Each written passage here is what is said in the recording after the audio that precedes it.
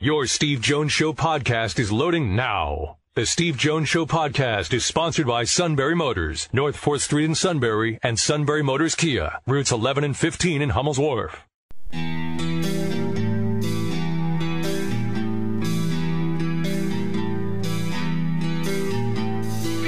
Sports talk where your voice counts. This is the Steve Jones Show on News Radio 1070 WKOK. Now from the Sunbury Motors Studio, here's Steve Jones.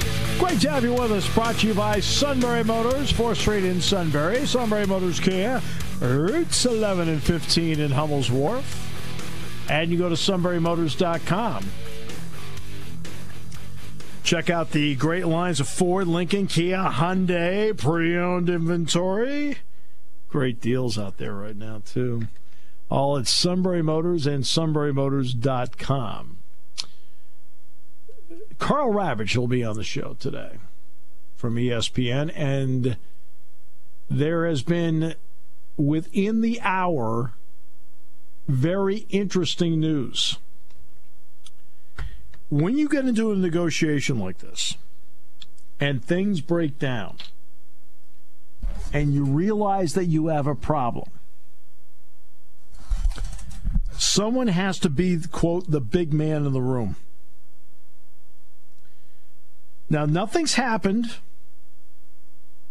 right? There's no deal or anything like that yet. But the person that has been criticized more than anybody else in this has been Rob Manfred. Well, guess what Rob Manfred did? He got on a plane last night and he flew to Phoenix, known in the back corner office as Pahonix. I worry about stuff. I don't know. Don't you worry, Matt, when you hear stuff like that? Always. Pahonix. That's suit. No, that's Phoenix. Huh? Spelled Pahonix. Oh, it's like, okay.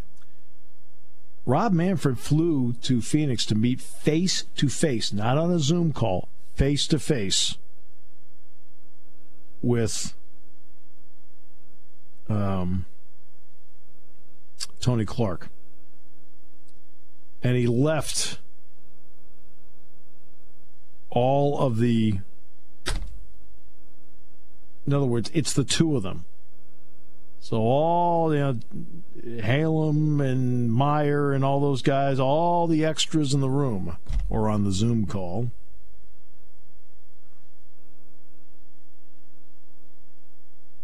have been left behind.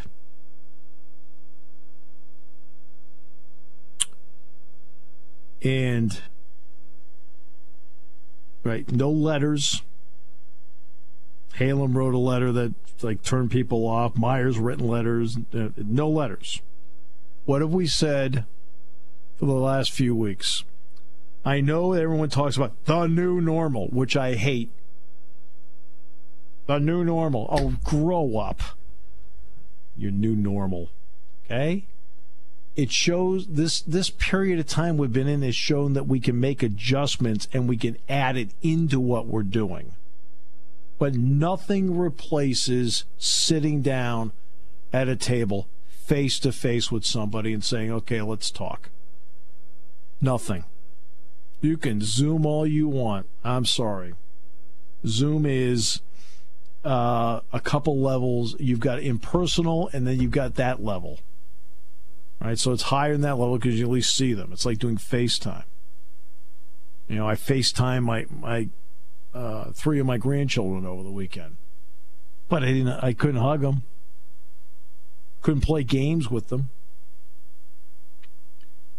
Well, nothing, especially when it comes to negotiation, nothing gives you a better chance of getting something done unless you're sitting down face to face with them. And sometimes it's got to be mano a mano. And Manfred got on a plane and he flew to Arizona to meet face-to-face with Tony Clark today.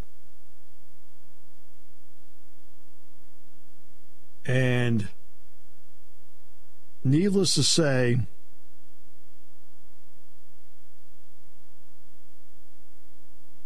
that's important. Now, whether they accomplish something, who knows?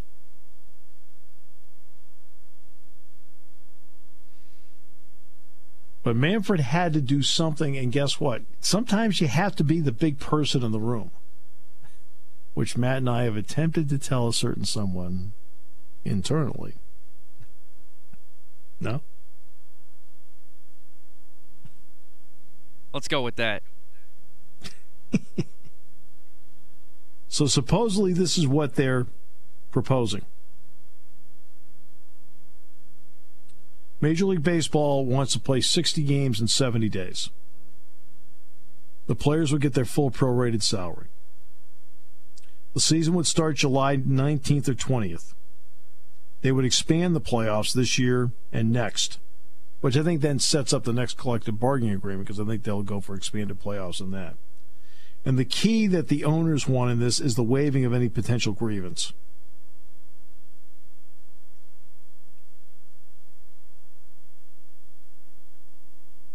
Jim Bowden, by the way, says it could be more than 60 games. It would be, quote, 60-something games. It's better than 48. Starting July 1920. Okay, not the 4th of July, but okay, it would work.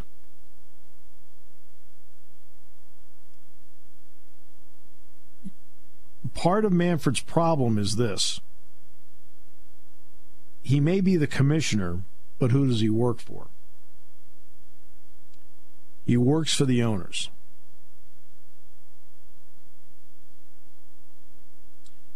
And you can sit down all 30 owners, and you're going to have some that say, hey, let's go, let's play. You're going to have some like, well, okay, but it's got to really be the way we need it. And you're going to have a segment of owners, sometimes 4, 5, 6. They're going to say, heck with this, let's not play.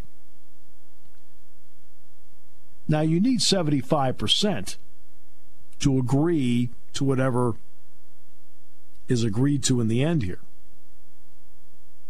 So 4 to 6 owners don't have the power to hold the whole thing up.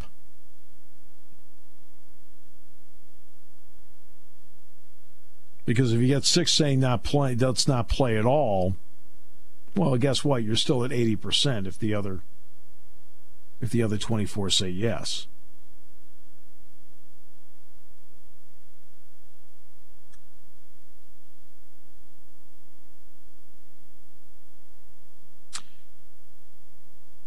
These reports do suggest that further negotiations have taken place and are bearing more fruit than ever. Suffice it to say, it's in the interest of all vested parties to make a season of some kind happen. Okay. So that's what is in the works there. We'll talk to Karl Ravech about that in the final half hour. First time we've had Karl on the show. Great job by Matt getting it done to get him on the show. But again, face-to-face negotiations. Nothing. You can have different ways of communicating with people, but nothing replaces face-to-face. Nothing. Maybe in a certain situation you can't meet face-to-face, but common sense, it's the new normal. Oh, fine. You can do that your way. I'll actually get something done. I'll go meet them face-to-face while you're fiddling around on your laptop.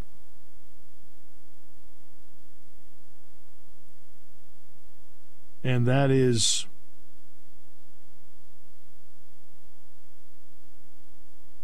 what's going on there. Now, that doesn't mean that it's an absolute they're going to get something done. But the bottom line is, again, Clark didn't go to New York. Manfred's the one that went to Clark.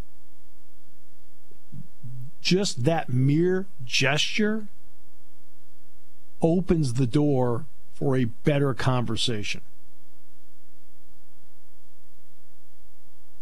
We know who was in the stronger negotiating position. For the first time in 25 years, Tony Clark's organization, the Major League Baseball Players Association, is in a better negotiating position.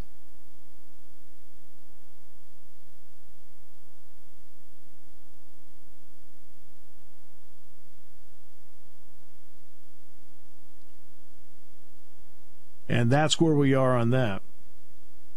So I was talking with Dave Sims today, the Mariners play-by-play guy. And Dave's like, Steve, he says, I got to get going here. I said, Dave, I understand. He says, every day I'm waiting for news. I said, I know.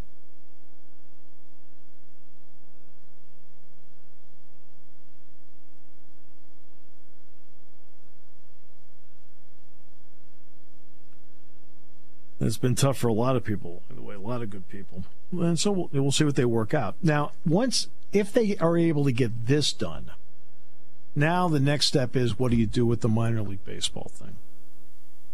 Now, I was thinking about the minor league baseball. Now, minor league, let's face it, the Cutters and the Spikes were supposed to play tomorrow night here to open the season, and then go to Williamsport Friday and Saturday. Now, obviously, that's not going to happen. But I was thinking about that today, and I've done a lot of reading. Obviously, I do a lot of reading every day because you can't sit here and do this show and not read. As much as I tried to tell someone in the corner office years ago, well, whatever. I don't want to read. And I was reading an article. It was actually 2 weeks ago.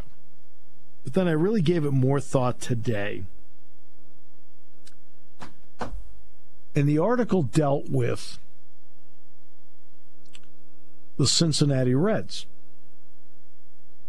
and how the Reds added a minor league level. Well, then in reading about that more extensively yesterday, it turned out this is how they got the team. The Astros decided to abandon their Appalachian League team, just not have that level. And the Reds jumped in and took it because the Reds wanted that level. So when it comes to 120 teams, this is what I don't understand. Every organization has their own blueprint as to how they think they want to get there. Some want to invest in free agency. Others want to work to keep contracts. So they'll give a second contract to keep players. Some may be a free agent. Somebody might be a key player that they developed in their own system or they traded for. And others want to get as many homegrown players as possible. And some want to have a mix. What I don't understand is if the Astros, and by the way, Lou now, this is his baby. If the Astros want to have 4 levels in their organization, fine, let them have 4. What if the Reds want 7? Because they feel, hey, look, we're going to sign as many players as possible. Let's see, if we can hit. For example, if the Astros don't have as many levels as they have, Jose Altuve might not be with the team right now. Altuve was okay early in his minor league career, but no better than okay. Yeah, I know. I saw him played against State College. Same thing with Mookie Betts. Mookie Betts was playing second base when he played against State College. Well, the Red Sox at that point had some guy named Pedroia. He wasn't going to move. It's like being a shortstop in the Yankees organization for 20 years. I think I need to either change organizations or change positions. Because I don't think number 2 is leaving the lineup anytime soon. I don't understand why an organization can sit there and say, you know what, I think we need 6 levels.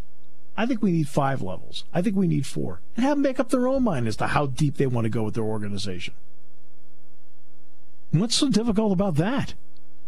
Instead of mandating it where you got to make choices. It's my organization. If I want to pay 2 extra levels of minor leaguers, I'll pay 2 extra levels because I think that's the best way for us to build. Or, you know what, our minor league system, I think we just need 4. I think they should leave it up to the organizations as to how many levels they want to keep. Maybe mandate a minimum or something, minimum of 4 or minimum of whatever. But if somebody wants to go beyond that, let them. I don't see why it has to be so centralized, organized like that when you've got 30 different philosophies out there as to how you want to build your franchise.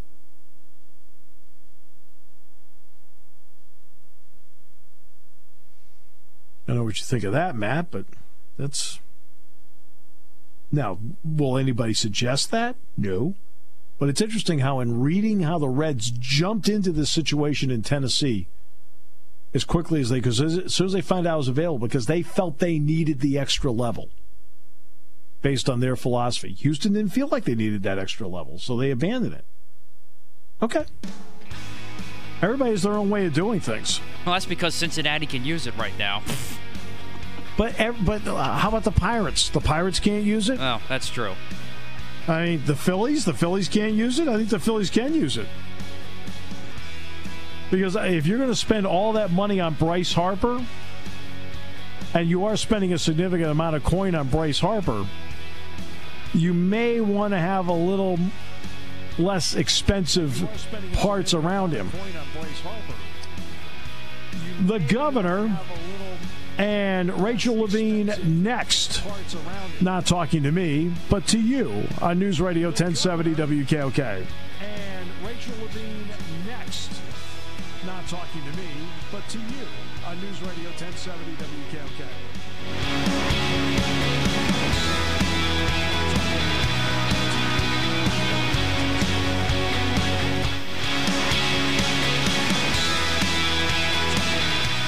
Will begin in 30 seconds.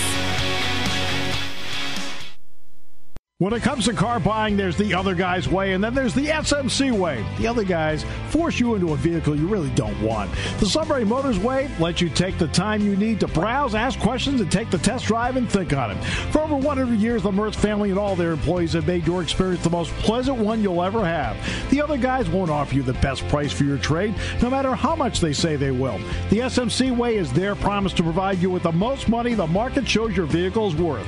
The SMC way is to offer you all applicable factory rebates on new vehicles and generous discounts. Looking for a pre-owned vehicle? The SMC way checks each vehicle in a 200-mile radius to determine the lowest price, then beat it. It's the lowest price promise, just part of the SMC way. The choice is up to you. The other guy's way or the SMC way. The SMC way wins every time. Sunbury Motors Company in the North 4th Street Auto Plaza, Sunbury, and at sunburymotors.com. Selling more cars and satisfying more customers for over 100 years.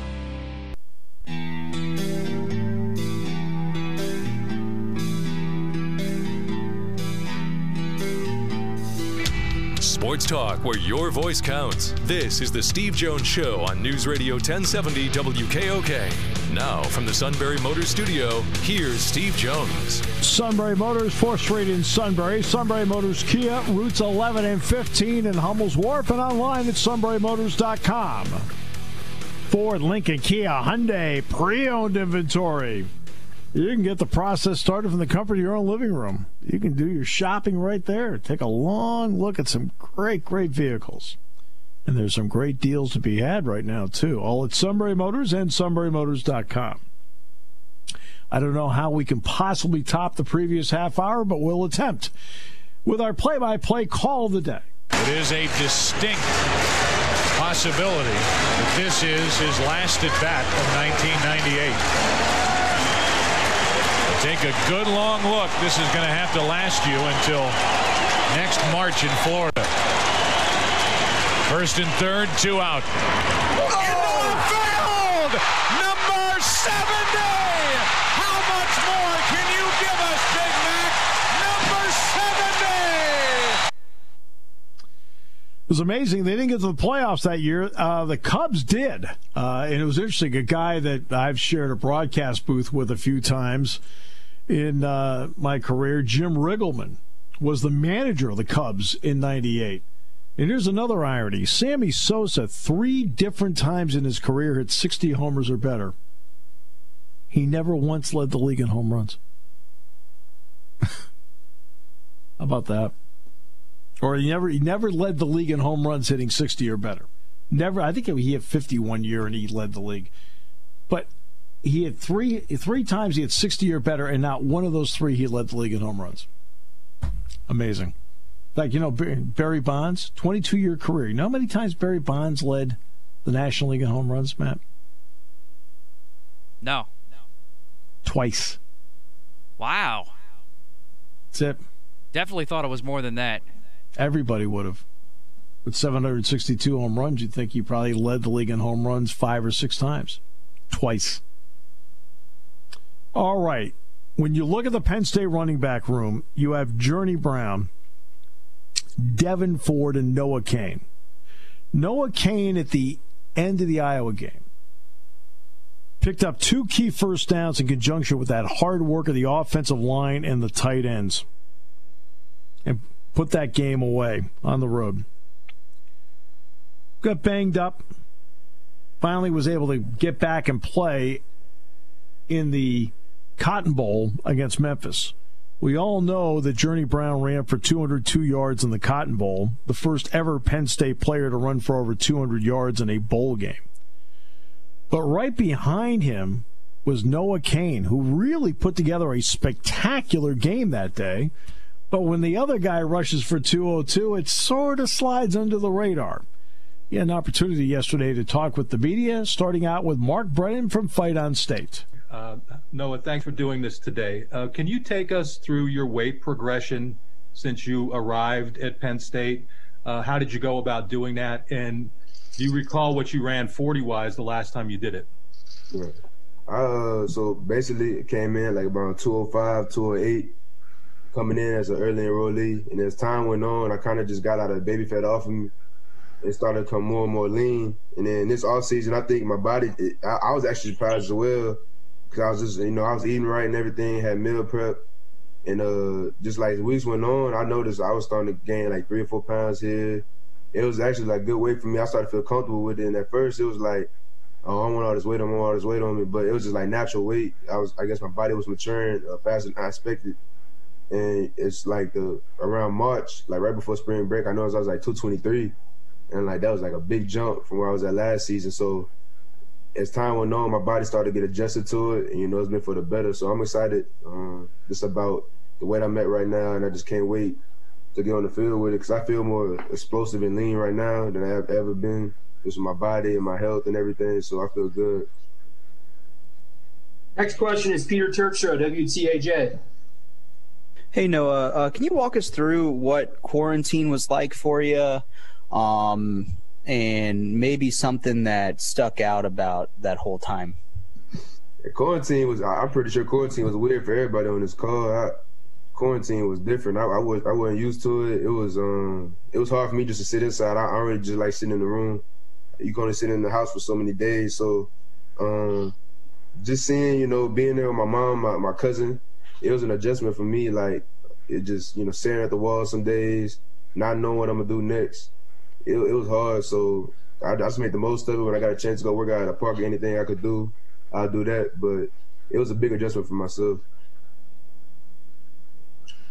Our next question is Ben Jones, statecollege.com. Hey, Noah, you guys did a lot last year as a running back room in terms of working as a collective, but you were not a big part of the passing game or the receiving game, I suppose. Where do you feel like that is for you specifically, and do you feel in general that running backs are going to have more in that area under this new offense? I mean, like last year, I felt like, every time Coach Ronnie called a play for me to receive the ball, I never dropped the pass. So I just think that comes with, trust of the offensive coordinator, and I feel like Coach Shiraka has faith in the running back room for us to make plays in the passes game as well. So, I'm just excited about the vision he has for us, and I think we're going to have many more opportunities in the passing game, just as much as the run game this year. Audrey Snyder, The Athletic. Hey, Noah, thanks for your time today.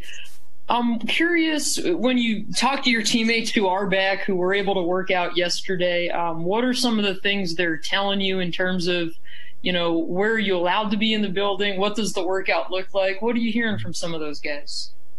Yeah, I'm just hearing it's a big adjustment just as far as social distancing, wearing gaiters, covering your face. You can't really, dap up anybody, give them a hug just because, all the precautions that we're having now. So this from what I've been hearing is like you got to just keep your distance and mind your business, honestly. Get your work in and get out, because the last thing we need is, for some people to start becoming too touchy, and then next thing you know, we're in a big mess with this virus. It's so easy to get it. So they've been telling me, man, just you got to keep your distance from everybody. Just get your work in. Tyler Donahue, Lions 247.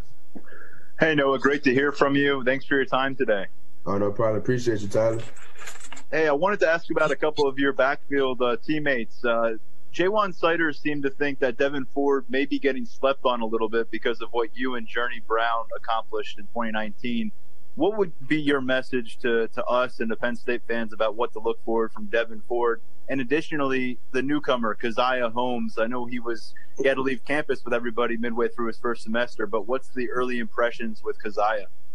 I think Keziah's done a great job with coming in, just working hard, not saying too much. He kind of reminded me of myself, just like eager to learn, ready to get to work. So he's done a great job with just trying to learn the playbook and just fit in with the group, and not try to do too much or do too little. And so I'm really impressed with what I've seen from him this past semester in the winter. And how about Devin? Yeah, Devin, like I've been learning from Devin a lot. As soon as he got in here, he actually picked the playbook up faster than me last year before the season. So I was trying to learn from him, seeing how he learned, and he was just teaching me different things of how he understood the playbook faster. So yeah, Devin's he's a smart guy. He's gonna know where he needs to be on the field. He's gonna make plays. So I think like for all of us in the room, we're all improving. It's a new year. Last year, it's in the past. That's something we look back on once we leave Penn State. But now I just think Devin is he could get out there, handle his business just like the rest of us are. Donnie Collins, Times Tribune. No, the way Journey finished last season, what did you learn from that? How he kind of, took his game from one point and then it elevated it in November. Yeah, Journey, what he did the last few games of the season, that just showed you it's a testament to just being ready when your number's called. Like, beginning of the season when Ricky was starting, and then when I got my opportunity, Journey never hated anything. Just waited his turn. And, just due to injury, he stepped in. Coach decided to say he's going to need him to step up. And that just shows you to be ready when your number's called. He never looked back. And Journey, he was playing like the best back in the country the last few games last year. We all seen that. So I'm just excited, honestly, to see how he capitalizes off of that this season. And I know he's been working hard, so it's going to be good to see. Mike Gross, Lancaster Newspapers. Hi, Noah. Good afternoon. Just to be clear, you said you've been up in State College since Wednesday, but you haven't started working out yet. We heard about phase 1 and phase 2. Are you phase 2? And what's your sort of daily routine like being up there right now without being part of the workouts? So I'm still part of phase 1. Just we had to do a week of quarantining, and I just got my test. I just took my test yesterday actually, so I was waiting to get my results back as well. And then I just really been working out on my own. I have a gym in my apartment that I've been using. I kind of just use what I have. So I haven't had really any drop off. I've been working out at home, so I've been making sure I'm getting my work in. So whenever they let me come back in the building and work out, I'll be ready. John Salver, Center Daily Times. Hey, Noah. Thanks for the time. Where do you feel you need to improve most from year 1 to year 2 to take the step and get where you want to be in your career? I feel like the game needs to slow down more for me, which it has, just with understanding coverages and understanding blitz concepts with the defense. I think last year, a lot of the time, my eyes were all over the place when I go back and watch film. Even when I was running, I was really just playing ball, honestly. But I think my main goal is for the game to slow down for me this year, so I could just make more plays when my number's called. And I think it has slowed down for me, so I'm just real eager to keep learning the playbook with this new offense and just trying to, play my part next year. Nubias Wilborn, Pittsburgh Post-Gazette. Hey, what's going on? How you doing, man? What's good? What about yourself? And just chilling, trying to get through this pandemic. You know how I go. But from there, obviously, you went to IMG, but you're from Baton Rouge, and Baton Rouge has gotten hit really hard with the COVID and everything. Yeah. What's it been like for your family down there, man? It was hectic. I had a few family members that had the virus, and I seen what it can do to you. It's definitely needs to be taken seriously. It's not a joke. My cousin had it. My auntie had it. My mama had it. Like a few people in my family had it from them just being in Baton Rouge. So I wasn't able to go down there due to my family just wanted me to stay away. But it's definitely a serious thing. The coronavirus is a real serious thing. It needs to be taken seriously. It's a scary. Some days you don't know if the person's gonna make it, honestly. So, and that just taught me how to take it more seriously. Because I ain't gonna lie to y'all. At first, I was just like, "Oh, it's a virus. I'm not gonna get it." But as time went on, and people, the loved ones close to me, start getting it, I started taking it more seriously and taking all the precautions that are needed. Mark Wogenrich, SportsIllustrated.com. Hi, Noah. So your family, how many members of your family were affected? And then were you in Texas while this was going on? Is that where you spent most of your time? I spent most of my time in Arizona and Dallas. Since I wasn't allowed to go to Louisiana, my home, I spent half of my time in Arizona, half of my time in Dallas. And then I had 4 family members affected from the virus. All of them are doing better from it now, but just that month and a half time frame, it was a difficult time.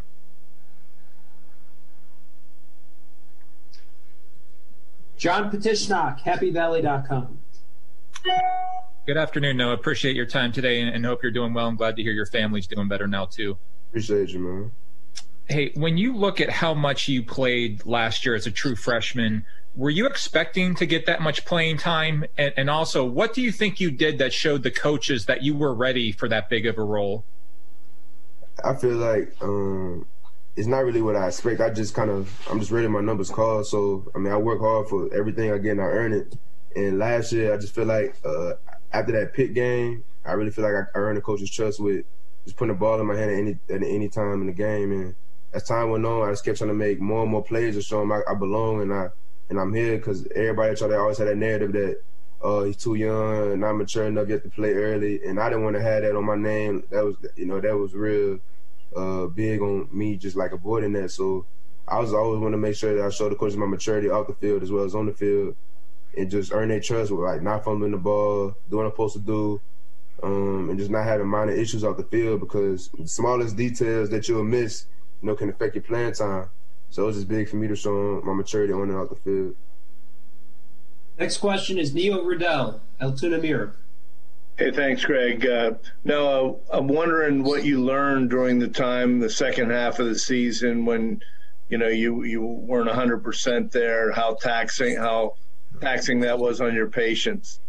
It was very taxing. I haven't missed games really since my freshman year in high school, so it was real hard for me just to sit back on the sideline and have to wait my time to get back healthy. And I tried to get back.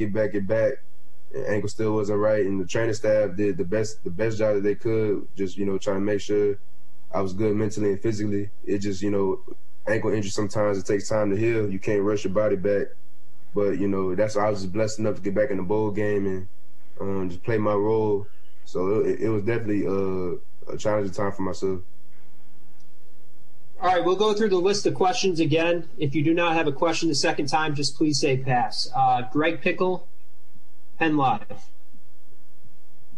No, I'm glad to hear your family is doing well. And I'm just curious, now that you've seen from your perspective what this virus can do, what precautions do you think need to be taken for the season to be played safely? And why do you still feel comfortable being back at campus, even though obviously, you've seen what the impact of this virus can be?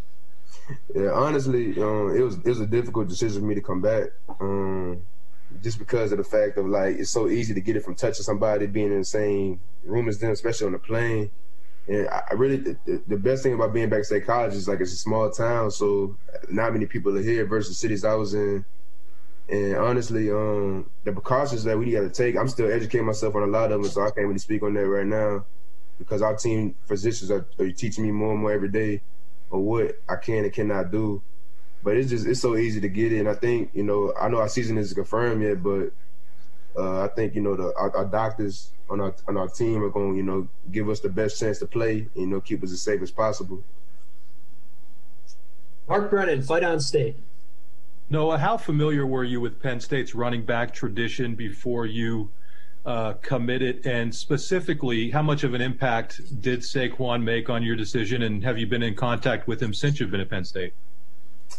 I was somewhat familiar with the tradition. Getting recruited by Penn State when Coach Sider had gotten here, he had offered me, and then ever since then he was just filling me in on all the traditions here, the running backs. And I was honestly surprised by the long list of numbers of running backs that's been in this program. It was shocking to me.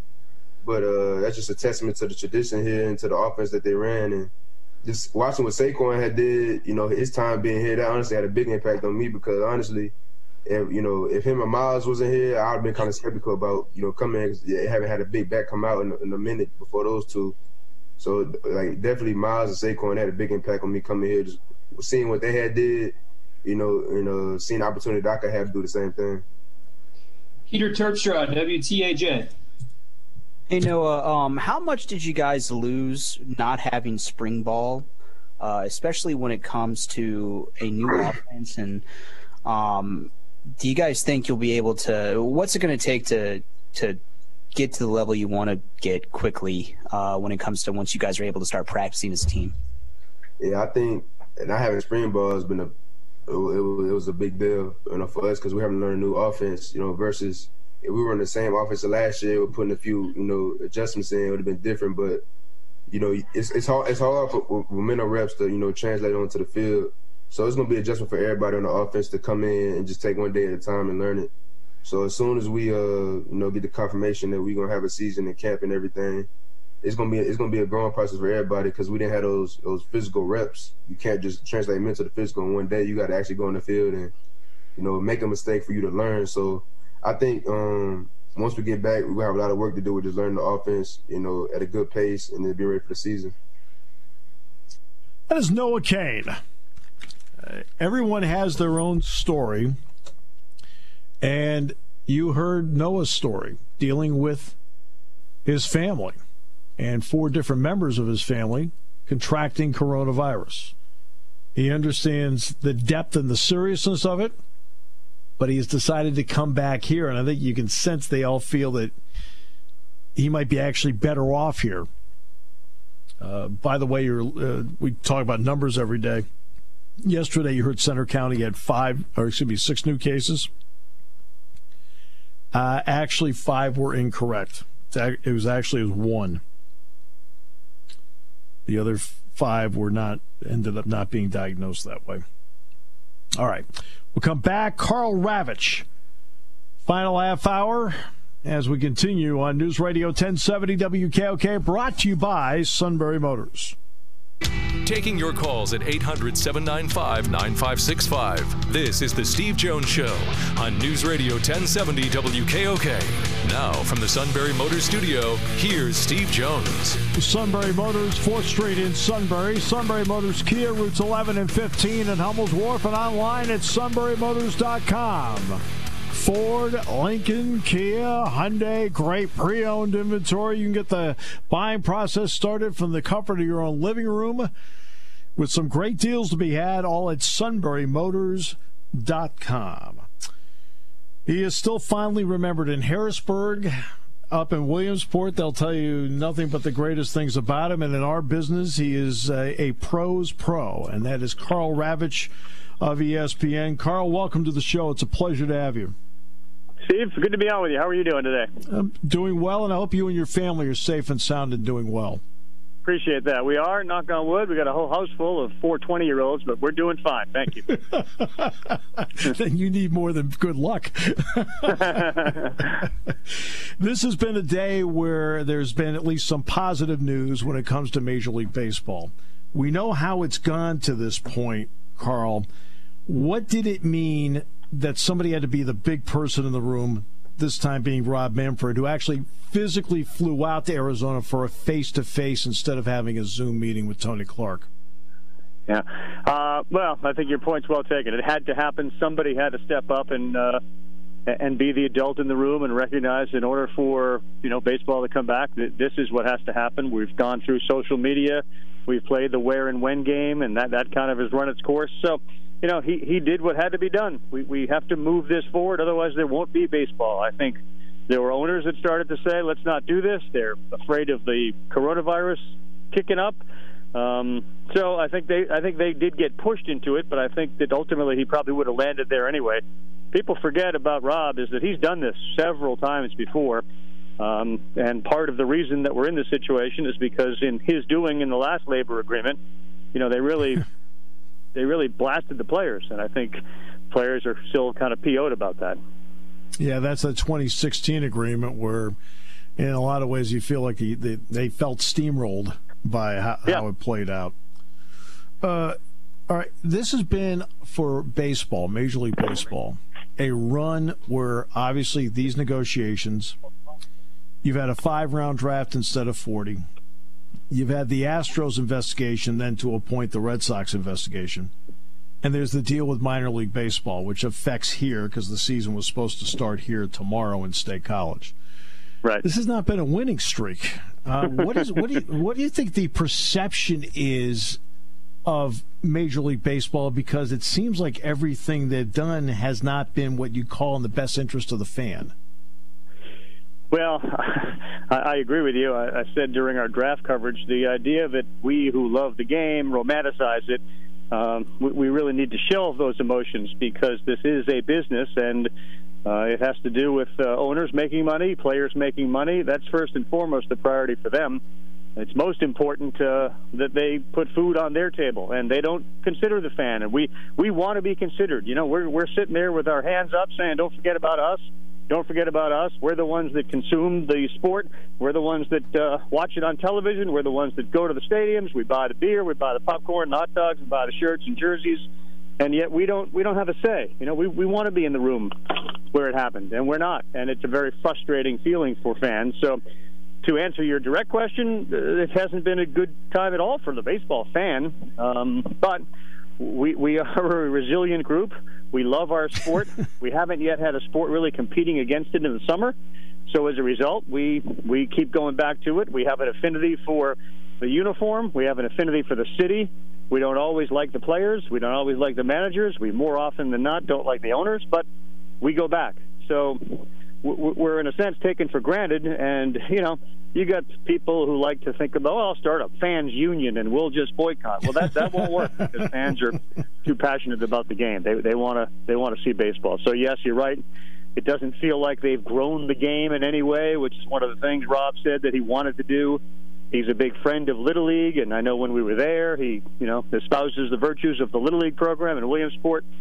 And maybe this is a boost to colleges, and maybe there's a way they can work on a scholarship or something for colleges to grow the game that way. But it has not been, to your point, something that the fans will look back on fondly and say, boy, from about 2017, 18, 19, and certainly 20, we really got the short end, and they'd be right.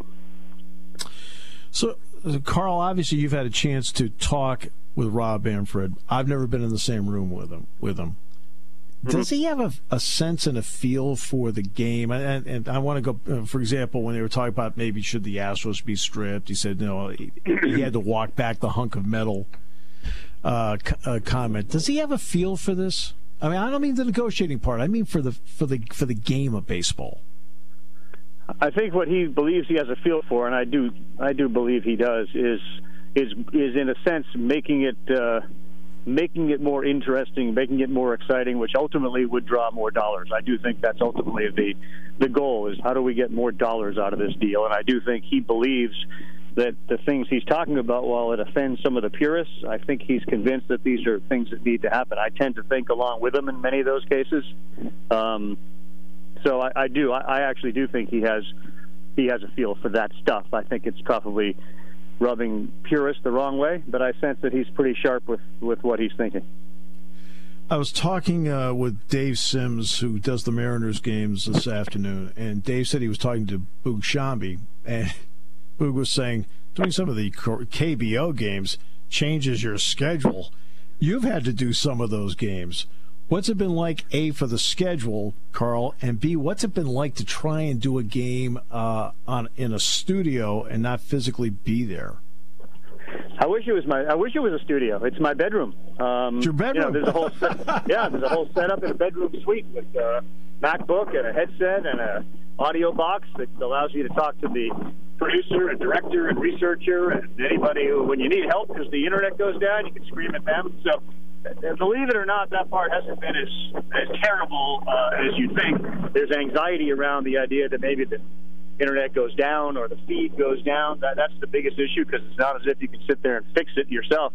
I'm not equipped to do that. Right. But beyond that, the technical aspect of doing it has not been overly difficult. I can tell you that. So that part of it's been okay. The timing and getting up at 3 a.m. is the bizarre, challenging part. I'm very much looking forward to having Major League Baseball back. Yeah, no question about it, because it's interesting because the other day, my broadcast partner for Penn State football is Jack Ham, and Jack said, have they decided how we're going to do games? I said, well, as of right now, I think they're going to let us in, but it would be very interesting to try and do it from a studio and separated like I think that's what happened in the beginning. There's no doubt. Or your bedroom. Yeah, exactly, which... Well, you have privacy. It's quiet there until the dog barks and the wife gets up. You're interrupting everyone else's sleep at 5 in the morning. But, again, to the credit of the people behind the scenes, the ability to do things like this is remarkable, and that may be what we're doing for a little while. There's no question about it. When you've done the Little League World Series, what has that experience been like for you? It's obviously not going to happen this year, but what has that experience been like, and what has that done for your love of baseball? Well, it is my favorite event, bar none, and I get a chance to cover the Major League World Series and have for 20-something years, and College World Series. Little League's my favorite, and I say it all the time. Those kids play because they like baseball. They want to win, but they like baseball. They're playing with their pals. And most of the people that I speak to who are either in college or at the Major League level will tell you my favorite time of baseball was when I was a kid playing Little League baseball. There's joy, there's passion, there's fun. There's a business. We're not discussing contracts and stuff like that. So that part of it is fantastic. I love it. Then I'm going to ask you about your experience in Harrisburg, because when we mentioned that you were going to be on the show, we had a number of comments about your time at Channel 27 in Harrisburg. What was that like for you, and how did that then set you up moving forward? Well, I was working with a great guy, Greg Mace, who passed away, and most people in central Pennsylvania know that. He was a close friend. He was great at what he did. I probably learned more about storytelling there than I have anywhere else, and he was largely responsible for that. You kind of remember what local sports is all about and how important it is. Even though I'm doing it on a national level, there are people that play these games, and it's important for them to have their stories told as opposed to just focusing on the garbage that we've been focusing on, the money. Great experience, great people. Really enjoyed that area. Lived right on the Harrisburg-Hershey border. And that was a great 3 years. If I had not convinced myself that he was never going to leave, which he never did, I wouldn't have been so anxious to kind of move to the next step. But I knew he was in a great place, and it is a great place, and he wasn't gonna budge. So it was wise to do what I did and try to look elsewhere, because I would have been, in a sense, behind him for the last 26 years. Right. I've got to ask you about your son Sam, because he's been able to get into the business, and ironically, Todd Parnell, who was with the Curve, then was here in State College with the Spikes, then took the Richmond job, opened the door for him down there. What kind of experience was it for him, and what did Parney mean to really getting things rolling for him? Because obviously you know him as well. Yeah, instrumental. Friend before he was boss. Opportunity, hard driver as far as what's important, recognizing the value of baseball.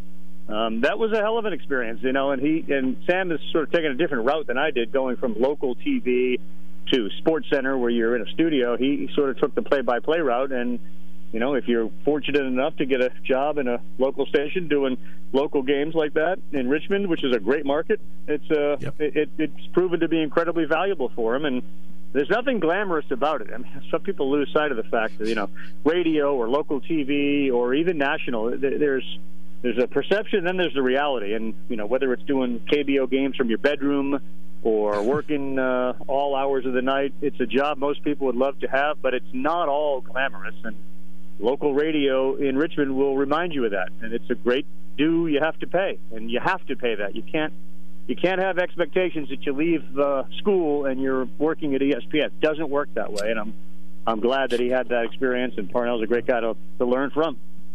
And you have no idea how many times in the broadcasting class here at Penn State that I've told the students, look, you don't go from here to Bristol, all right? You have to work your way through.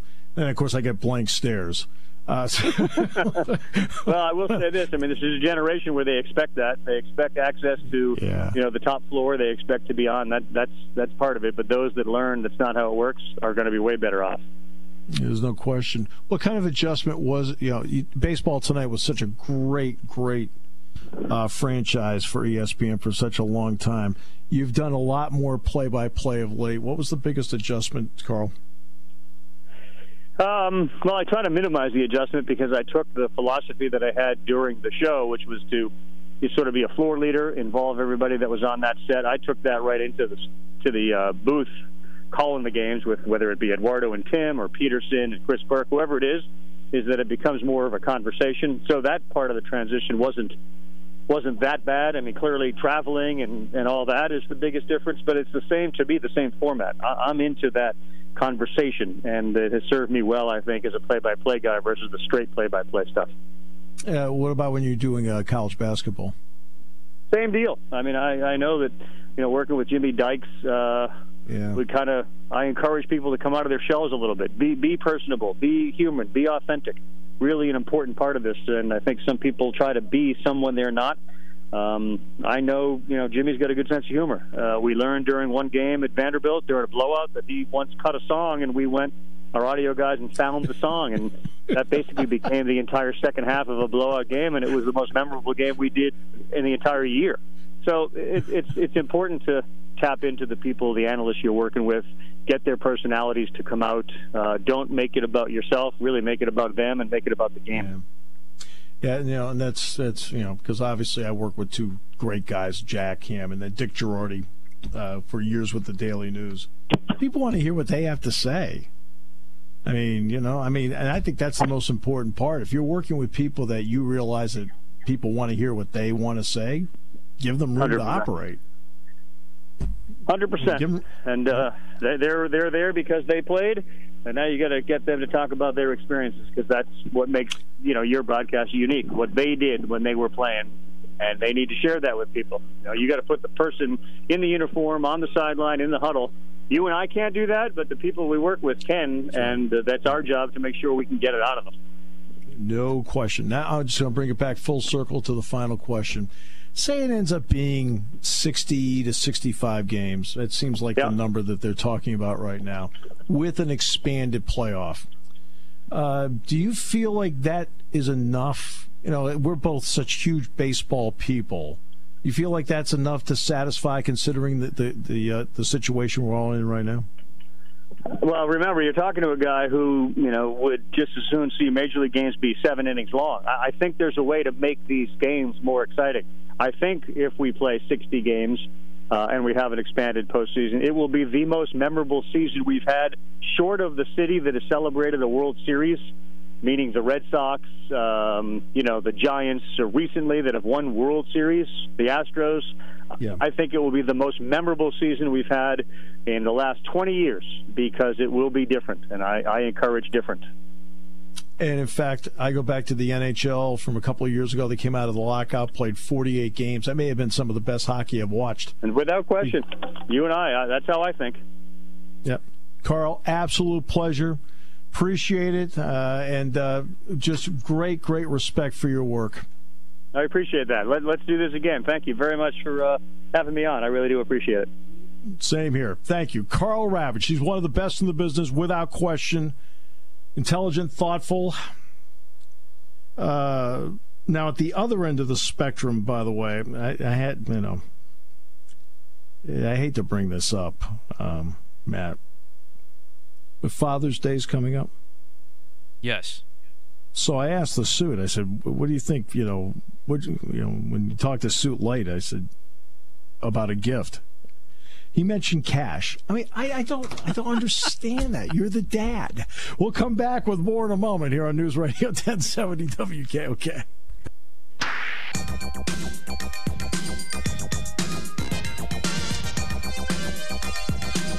You should see the Suit at the holiday party doing the robot to this.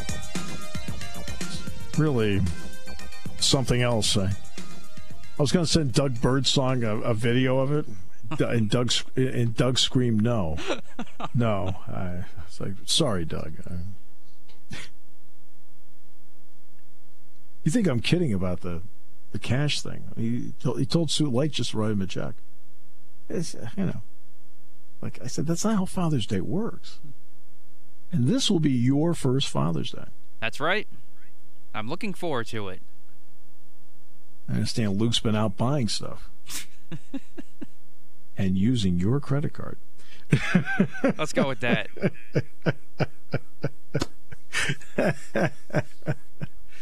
All right. It looks like when it comes to baseball, 65 games might be it. I want to get to something Karl said at the end, which I'm in total agreement with Karl Ravech. And